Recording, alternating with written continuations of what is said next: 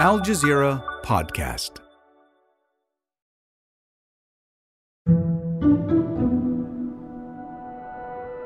Israel's ground invasion of Gaza has been a ferocious few days.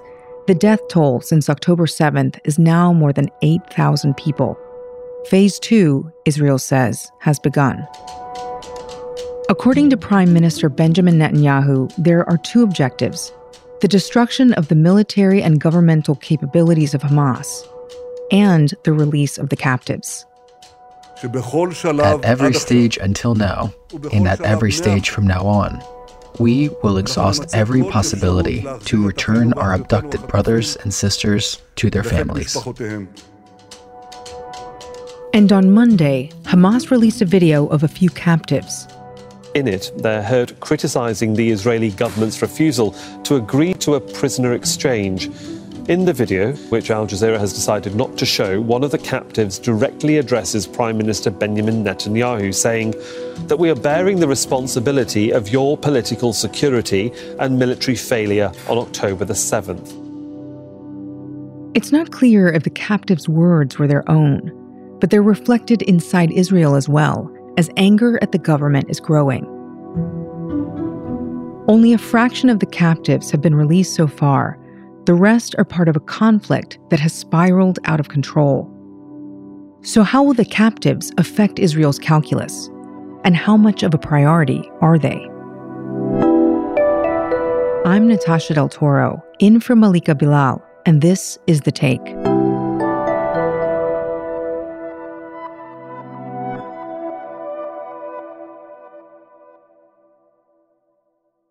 The Israeli government says the number of captives is 239. According to Hamas, who's holding them, some 50 of them have already died under Israeli bombardment. Bring them home! Bring them home!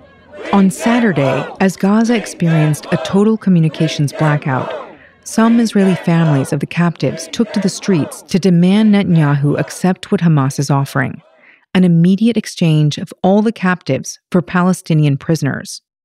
This was the offer from Hamas's spokesman in the Gaza Strip, Abu Ubaidah. The large number of enemy prisoners we have has the price of emptying the entire Zionist prisons of all Palestinian prisoners. If the enemy wants to end this file at once, we are ready for that. And if they want a path to divide the file, we are ready for that as well. Oren Ziv, a photojournalist and reporter in Israel, has been speaking with some of the families making this demand. They said a very radical thing for the Israeli public. They said that from their perspective, release everyone for everyone, meaning all the Palestinian prisoners, or the vast majority of the Palestinian prisoners, for all the Israeli hostages. That this is a very radical thing to say inside the Israeli society, especially when there's many prisoners still from the Second Intifada that committed attacks that killed many Israelis. So inside Israel, it's a very sensitive issue, but it seems that the families are willing, of course, in order to release their beloved one, to do anything. These captives are at the center of a number of fault lines in Israeli society that have only grown in the aftermath of the October 7th attack, and the government's response since. To understand where they fit in, we talked to Haggai Matar. I'm the executive director of Plus 972 magazine, and that means I run this independent outlet of Israeli and Palestinian journalists reporting on the ground about everything that's going on, with a focus on human rights, resistance of apartheid, and promoting justice and equality. Haggai and his colleagues have been following what's been happening with the Israeli captives since October 7th, and what little we know about negotiations for their release. The past couple of weeks have been devastating.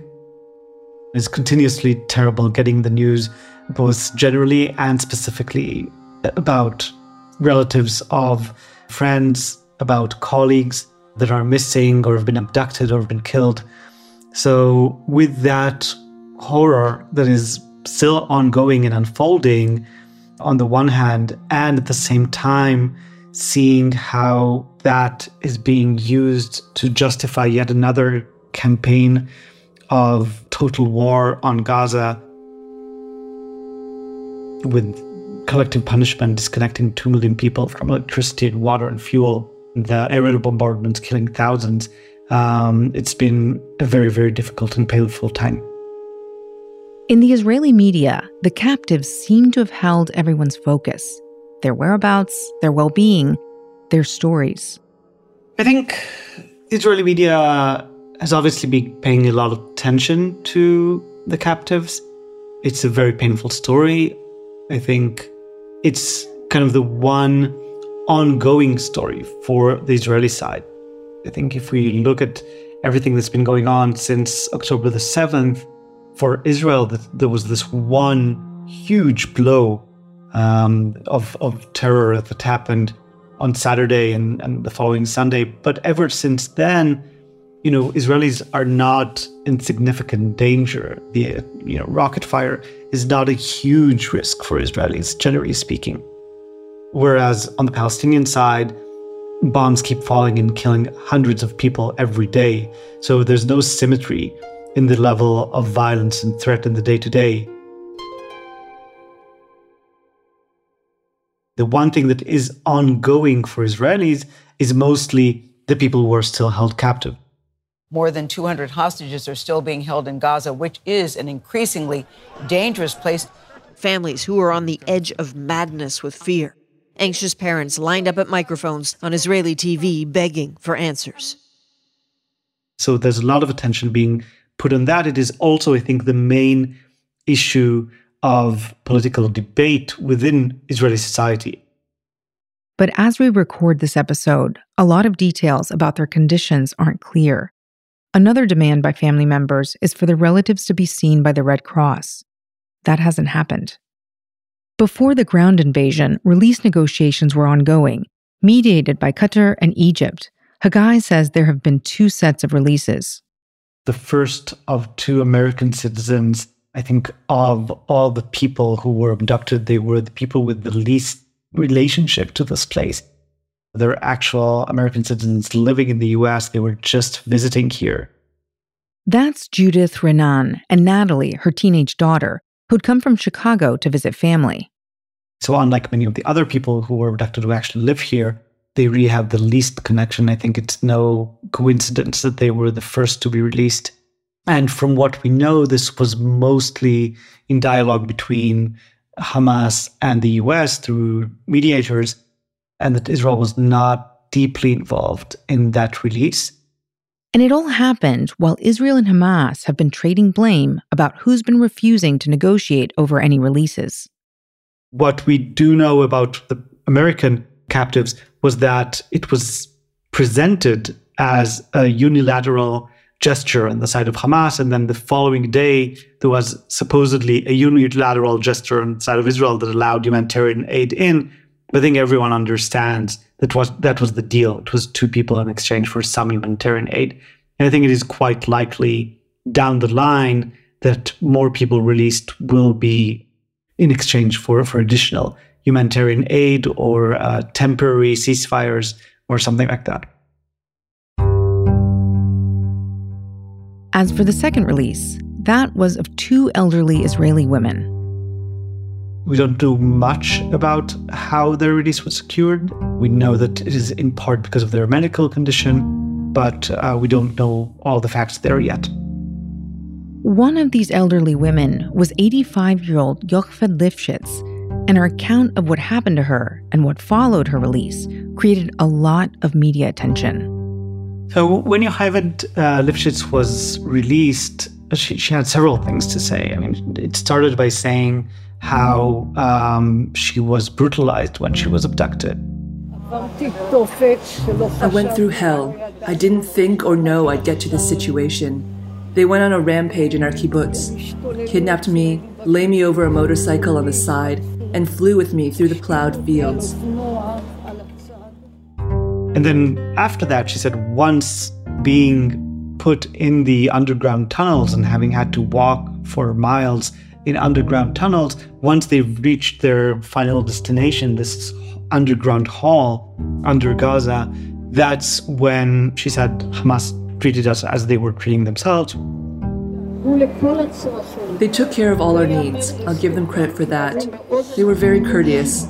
They made sure we were clean, that we ate. We ate the same food they did. Pitas with cream cheese, melted cheese, cucumbers. That was a meal for an entire day. We got the same food. There was shampoo and medical treatment for those who needed it. That was the description. And in the beginning, there was an uproar here in Israel. How, did you let her say these things, kind of accusing the government of this being a loss in the kind of global public arena? Because if she said that Hamas treated them kindly, then that's a loss. But not every Israeli sees it that way. With the situation in Gaza so volatile, it's no surprise that the family members of the hostages are divided about what should be done to secure their release. I have a message for Israeli government. The war is only going to stop when all the kidnaps are coming home. Until then, the war is still going on. Any civilized country should put as much pressure as they can for the release of the hostages. I think that we need the Red Cross to first of all, visit the hostages, make sure that they are well treated, make sure that they get the right. Oren, the photojournalist, says for the captives, the situation is very worrying. For Israel, officially is claiming they are attacking from the air and from the ground, but as well underground facilities of Hamas. And this is according to the hostages that were released. This is where the hostages are being held, probably in tunnels or bunkers under Gaza City or other locations. And it's very worrying for the situation, because ground invasion, even limited one or limited ground operation as we're seeing now, and the escalation in the strikes from the sky means delaying any deal and postponing it.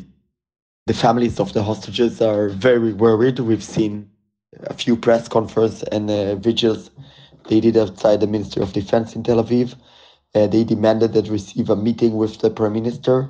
And in the press conference following the meeting, they said that they believe the families, the release of their family members should be first in the priority before any ground invasion or anything else. And Oren also says that the issue of these captives has stirred unrest across Israeli society. I assume that in the coming weeks we will see protests, not only of them, but also of people that their beloved ones were killed. In this Hamas attack, we will see protests about, the conditions that allow this, the lack of intel. It might take a while, but I'm sure we're going to see a bigger protest movement around the hostages, but more widely from that. After the break, what the Israeli public wants to see from their government to secure people's release. Get your news in less than 3 minutes, 3 times per day with the Al Jazeera News Updates. Just ask your home device to play the news by Al Jazeera or subscribe wherever you listen to podcasts.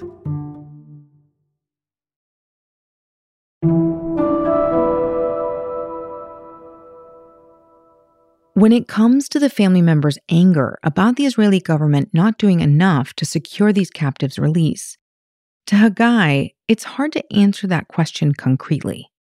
This is really, really hard to say. Is the government doing enough? Because these things, by their nature, are very, very covert. But how people feel does seem to cross political lines. I think for the first couple of weeks, the sense that many people were getting from the government is that this is not a priority for them.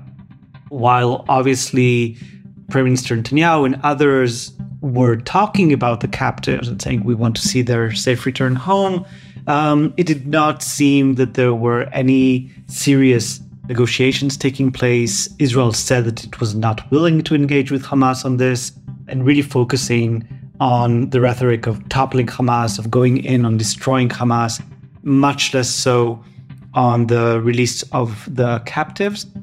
The same can be said about the appointment of a new official government representative for leading the issue of freeing hostages, someone who has no experience in the field and is seen as basically there to cover Netanyahu's interests and take care of narrow political interests and not actually be a helpful negotiator.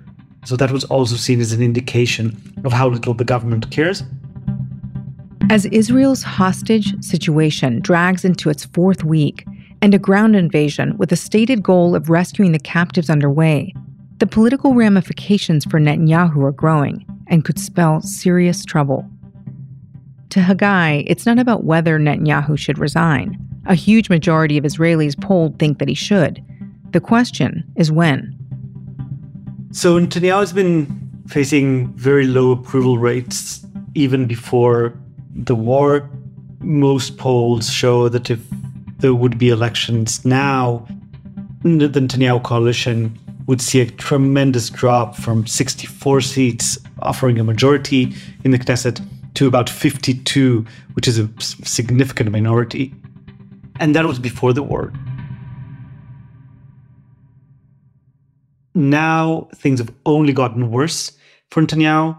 A recent poll by the Accord Institute shows that not only does a vast majority of Israelis, over 70% of Israelis, think that Netanyahu should go home, but a vast majority of Likud voters think that Netanyahu should go home. Haggai says this is unprecedented, and the war, he says, might be the one thing Netanyahu is holding on to.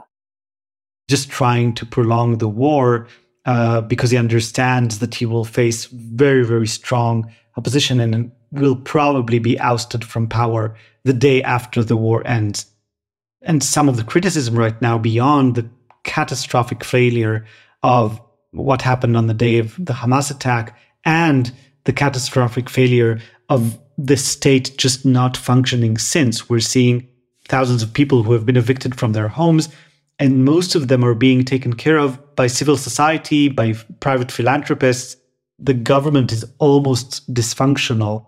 And Netanyahu is seen as someone who is not concentrated on the war effort or on releasing hostages or on supporting the communities that were hit, but on doing political calculations of how does he manage to maneuver staying in power once the war is over. Like that's the one thing he's interested in right now.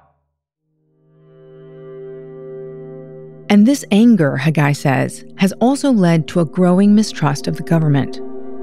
Some are saying this government cannot be trusted on anything. It can be trusted on leading the war, on deciding how and when to end the war, and it can be trusted on releasing the captives. We just don't trust it on anything. Whereas others are saying this is a state of emergency, this is no time to question leadership, we just need to support our leadership and hope for the best. Leadership like Mark Regev, a senior advisor to Netanyahu and a former Israeli ambassador to the UK, who has said, "There's danger obviously for the hostages, and but I think it's unfortunately unavoidable. We have to remove Hamas from power. We have to destroy its military machine." And it all comes back to the ground invasion. These captives' fate, along with millions of others in Gaza, is up in the air. And Haggai says there, Israelis are divided too. Everyone right now, except for very few on the left who are critical of the siege and of the apartheid and of the war, the vast majority of Israelis support the military campaign entirely. And the only division within society is what to do about those people who are held captive, with some saying we need to do whatever it takes, even if it means stopping the war, to get them back. We owe them that much. And some saying it's very painful, but we need to topple Hamas. And if that means giving up on the people who were captive and seeing them as part of our casualties, then so be it. And that's The Take. This episode was produced by Faranisa Campana and Miranda Lynn, with Suri El Khalili, Sonia Bagat, Chloe K. Lee, Khaled Sultan, Zaina Badr, David Enders, Amy Walters, Ashish Malhotra, and me, Natasha Del Toro, in for Malika Bilal. Our sound designer is Alex Roldan. Alexander Locke is The Take's executive producer, and Nate Alvarez is Al Jazeera's head of audio. We'll be back.